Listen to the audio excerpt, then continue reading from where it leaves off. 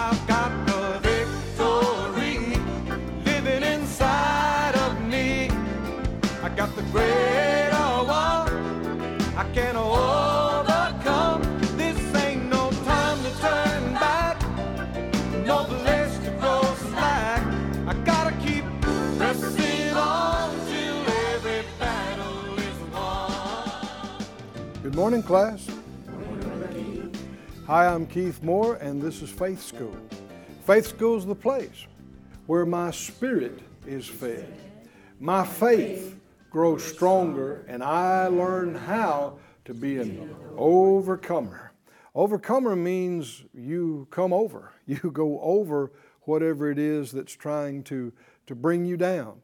And the Scripture says that the Lord always provides a way of escape, a way out, no matter what is going on. So let's believe God for answers today. Get your Bible, get something to make a note with. Come on into the class. And let's ask Him for fresh manna from heaven, just what we need right now. Lord, we ask You for it. The opening of eyes, the opening of ears and hearts and understanding, that which we haven't seen, revealed to us so that we can understand it. That which we have forgotten, please remind us. And we purpose to respect what You say and what You give us. And thank You for confirming Your word in our lives in Jesus' name. Amen. You know, does God get more glory out of us being sick or being healed? Help me out, class. I mean, does God get more glory in us being in sin or being free from sin? Free from sin. Does He get more glory in us being impoverished and can't pay our bills or in having all of our needs met? It's true. It's in having our needs met. He is our good shepherd. Now, there are people who have twisted things and they either come right out and say it or they imply that God somehow is getting glory in your suffering. Well, if it's suffering being mistreated because of your stand in Christ, well, that's persecution, and there is reward for that. But Jesus became accursed for us in our place, and in that respect, He redeemed us, even from all the curse of the law, and we should not suffer what He suffered for us. And Scripture tells us, you know, that He took upon Himself the chastisement of our peace. That means we can't glorify God by being depressed and oppressed and upset. Jesus took our infirmities, bore our sicknesses, carried our pains, and by His stripes we're healed. That means we can't glorify God with disease. Come on, are y'all with me? He took our sins. That means we can't glorify God by sinning, right? But we can glorify God by being delivered, right? That glorifies God. By being restored, by being healed, by our needs being met, that does always glorify God. And you see that in Jesus' ministry. More than once it'll say, when these miraculous healings took place, it'll say the people marveled and the people glorified God. And it didn't say a word about them glorifying God all those years that person was in disease and suffering, but it was when they got healed. That's when God was glorified, just like it's when we get saved. Not in all our life before Christ, but when we got delivered and saved, that's when God is glorified. We've been looking for some time at the healing of the woman with the issue of blood. And let's read today in Luke 8, Luke's account of this healing. If you're just now joining us, we've covered a lot of ground on this, even this specific case. So go back in the archives and Faith School. It won't cost you anything. There's no charge. And get caught up with us. And you'll get more out of it that way. In verse 43, Luke 8:43, a woman having an issue of blood 12 years, which had spent all her living upon physicians, neither could be healed of any, came behind him and touched the border of his garment, and immediately her issue of blood stopped. Immediately. Again, I rejoice in how quickly things can be fixed. That's why you don't give up. That's why you give God the opportunity to change it, to minister to you. 12 years. It's a long time to hurt and have a problem with something, but now, just like that, no more. She don't need any treatments because she didn't have any problems. Fixed. Glory to God. She can go home, enjoy a nap without thinking about it, get up the next day, go to work, do what she needs to. No longer does she have to think about hollering at somebody that she's unclean, don't come too close to me. That's all in the past. That's all like a bad dream that happened to somebody else. Because she's healed in a moment, just like that. And God's still doing those things today for people that have faith and believe. So immediately her issue of blood stopped, and Jesus said, "Who touched me?" When all denied, Peter and they that were with him said, "Master, the multitude throngs you and presses you, and you say, 'Who touched me?'" And Jesus said, "Somebody has touched me." We looked at this in earlier classes, but anytime you see a word repeated, that's something you should really pay attention to. And already we've seen this word touch repeated, 3 times, and we're about to see it again. Why so much emphasis on this? Because that's when something was triggered, something was made active at that point. The things of God can be understood.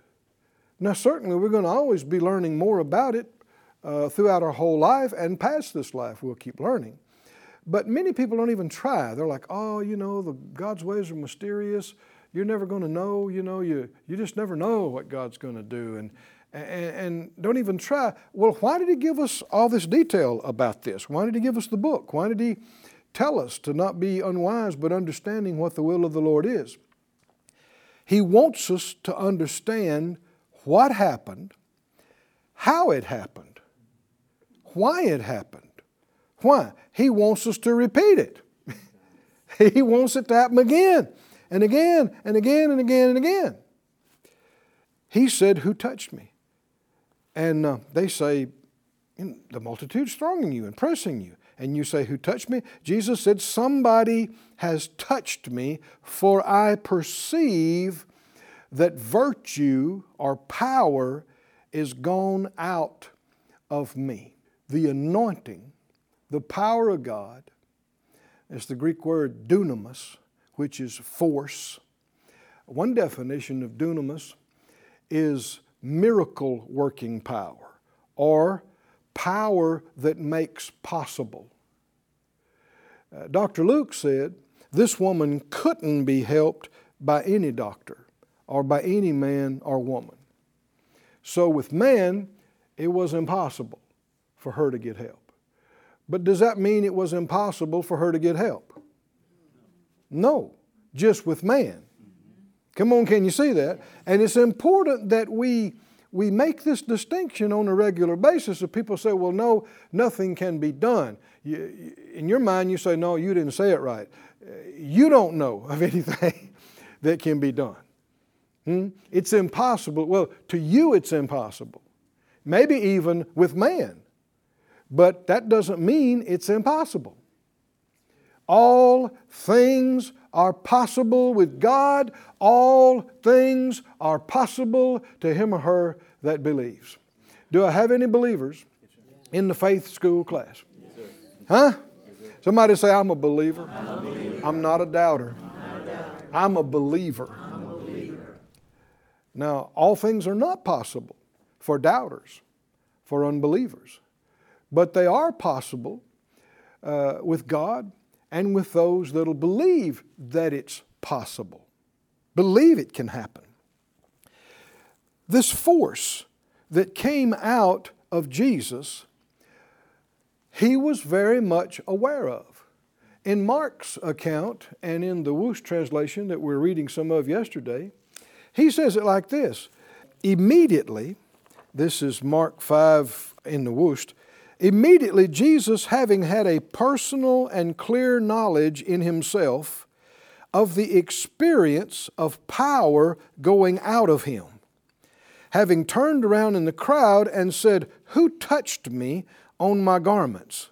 Jesus experienced it. Well, why else would he stop? Why else would he say that? He's walking. They're going to Jairus' house. They're not having a service. He's not teaching and preaching. He's not laying hands on people. They're going from point A to point B. And there's this massive crowd pushing, shoving, pressing. And all at once, Jesus goes, okay, who touched me? Was it real to him? Huh? Yes, sir. Real to him. Was it real to her? She touched him, and it said immediately, everybody say immediately. Man, the power of God works fast.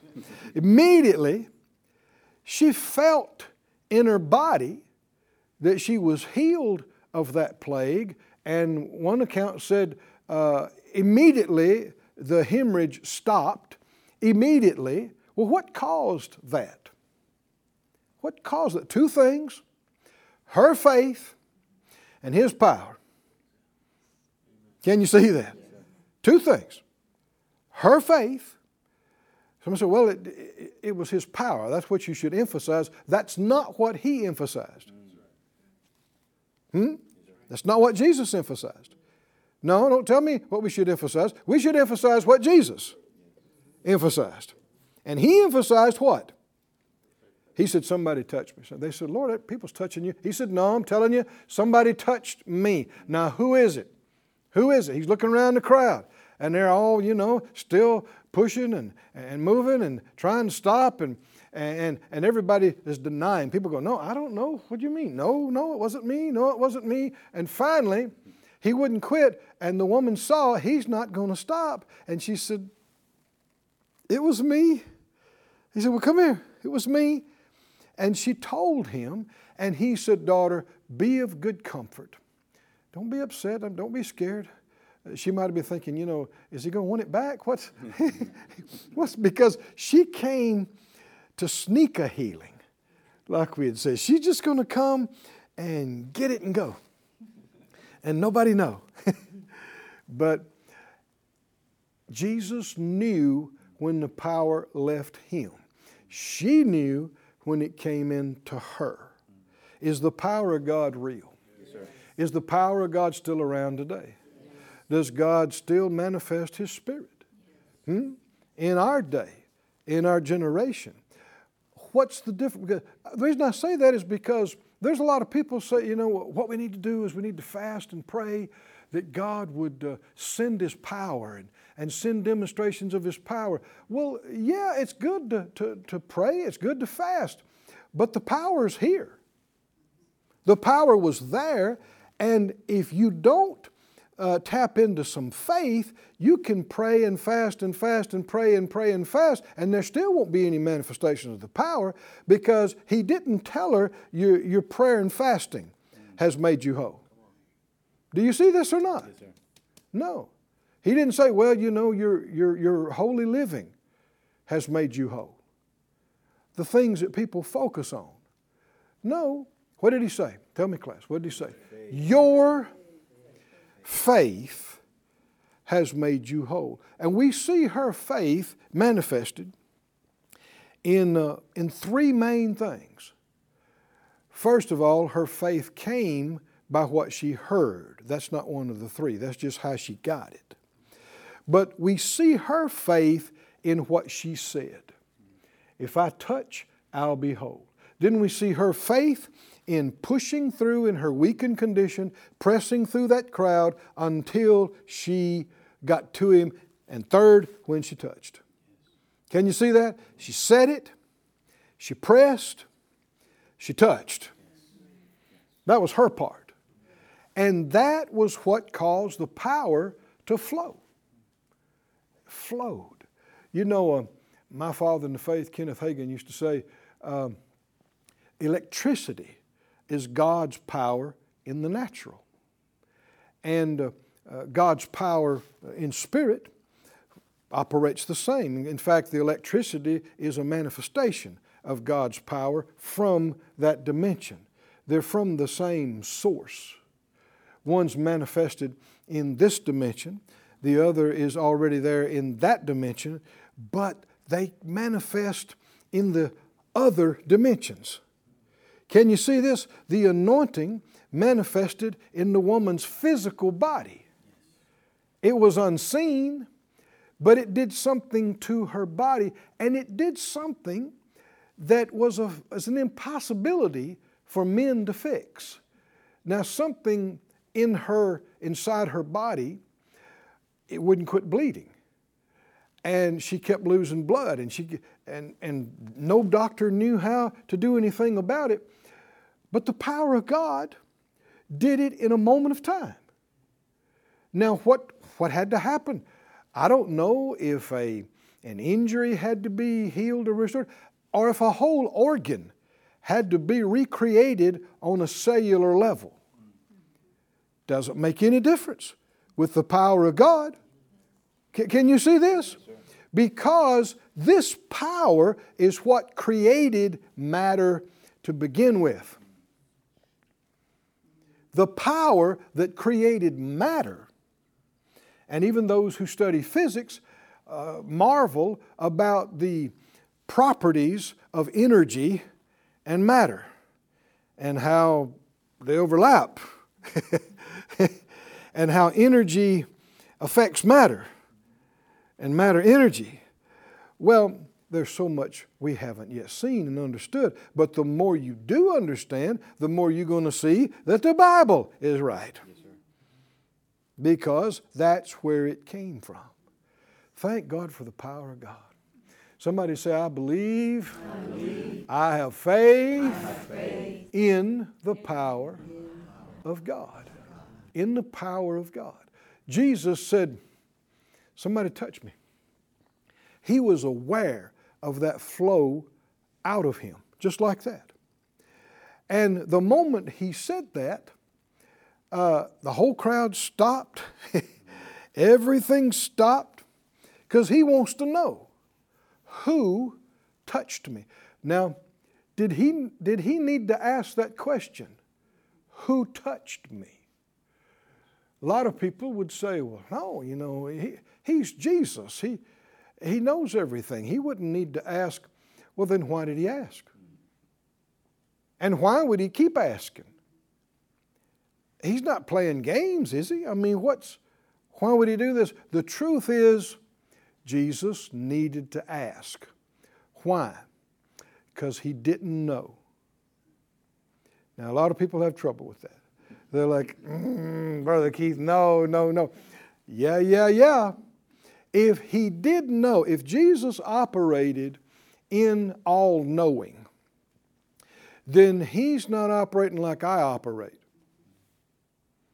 And we're told that he became a man like other men. Well, it wouldn't be like me. Wouldn't be like you. Right? I don't operate in omniscience. Huh? Man, there's all kinds of stuff I don't know. Right? All too often I just say, I don't know. I don't know yet. So if Jesus always knew everything, he didn't become a man like us. And if he didn't become a human being like us, he couldn't be tempted in all points, just like us. Because what a temptation it is to fear, to give up or whatever because of what you don't know. Jesus wouldn't understand half the human experience if he always knows everything. Can you see this or not? No, go with me to the book of Philippians. There's reasons why we're taking time to talk about this. Go to Philippians, the 2nd chapter. I want you to notice the subtlety of the enemy's deception. He tries to deceive you in the guise of respecting Jesus. That's how tricky he is. And you'll see his work when people become so indignant and so defensive and so mad. That's Jesus. That's Jesus. Don't you dare try to bring him down on our level. I'm not the one that made the choice. He's the one made the choice to become like us and to come down here and function on our level. And this, you see this anger and this indignant thing, that shows you something's wrong. What's motivating this? What's behind this? The enemy is actually trying to rob you of the reality of how to live and function like Jesus victoriously if you think he's in a category unattainable to what you can live and do. The enemy is actually trying to prevent what Jesus accomplished from benefiting you, and doing it under the guise of respecting Jesus more than others. Can you see how tricky he is? Look in Philippians 2. Philippians 2 and verse 5. It said, "Let this mind be in you which was also in Christ Jesus, who being in the form of God, thought it not robbery to be equal with God, but made himself of no reputation, took upon him the form of a servant, and was made in the likeness of men," or that can be translated, like other men. "And being found in fashion," or made as a man, "he humbled himself and became obedient unto death, even the death of the cross." That is proof positive that Jesus became every bit human like us, or elsewise he never could have died. Can you see that? Now, if he's functioning in the omniscience and omnipotence of God, he would have never died. But the fact that he died proves he really did become like us. Like us. Let me read to you some other translations of this, because it's the New Living says, "He did not think of equality with God as something to cling to." And this shows that he is turning loose of the abilities of God to become a man, because that's what it says. He didn't see that as something he couldn't part with. Being equal with God and being God and having the abilities of God. He didn't say, "I can't do that and become a man." No, he did do it. He chose to do it. And it's the one literal version says, "He emptied himself." In fact, over a half dozen different translations use the same terminology, even though it's not King James. Emptied himself. Everybody say emptied himself. He emptied himself, having taken the form of a servant and made in the likeness of men. The Living Bible says, though he was God, he did not demand and cling to his rights as God, but laid aside his mighty power and glory. The contemporary English version says, he became like one of us.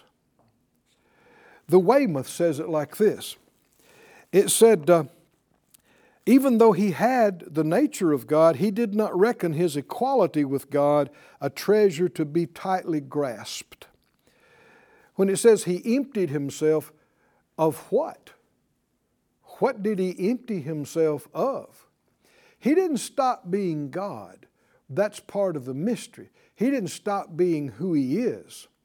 His nature didn't change into something else, but he emptied himself of his omniscience, of his omnipotence, of his ability to be omnipresent. Because elsewise, he's not really experiencing what it's like to be a human being. I mean, if you know the answer to everything before you start in the morning, you're not living like we live. Right? And if you're never in a situation where you don't know or don't have the power to deal with something, then you have not been tempted like us to despair in hopelessness or lack of ability or weakness or ignorance. You don't know what it's like to be a human. And that is the big deal. If you read the book of Job, he said this on more than one account. He said, God's not a man. I'm going to paraphrase a little bit. God's not a man like I am. Can He see like I see? Does He experience time like I? He said, I wish there was somebody between me and God, a daysman, an umpire between both of us that understands God and understands me and could represent me to Him and Him to me. Was he prophesying? Come on, was he prophesying? There is somebody. Oh, the great advocate. Hallelujah. Does Jesus understand what it's like to be God? Yes, He does. Does He understand what it's like to be a human being? Yes, He does. 100% complete. Which is why when He said, who touched me, the reason He said it is because He didn't know. Now sometimes people say, well, no, Brother Keith, sometimes it says He knew their thoughts. I know. How? Same way you could know somebody's thoughts, by the word of knowledge. That could also be translated the word of knowing. It's the gifts of the Spirit in manifestation. You and I can know things supernaturally that we'd have no other way of finding out or knowing, but God just caused us to know them. That's the manifestation of the word of knowing. But He came to that fig tree that time, if perhaps He might find some fruit. You mean He didn't know if it was going to be on there or not? Jesus really did function as a man. And the reason I go into so much detail about this is because it reveals He didn't initiate this healing. The woman came and by her faith initiated the healing, and Jesus realized it when the power left Him. Oh, come on, can you see that? And then He turns around. That means you and I can activate manifestations of the power of God with our faith, and instead of thinking we're waiting on God all the time, we need to learn how to flip the switch of faith on and get some things happening in our life. Can you say amen? Praise God.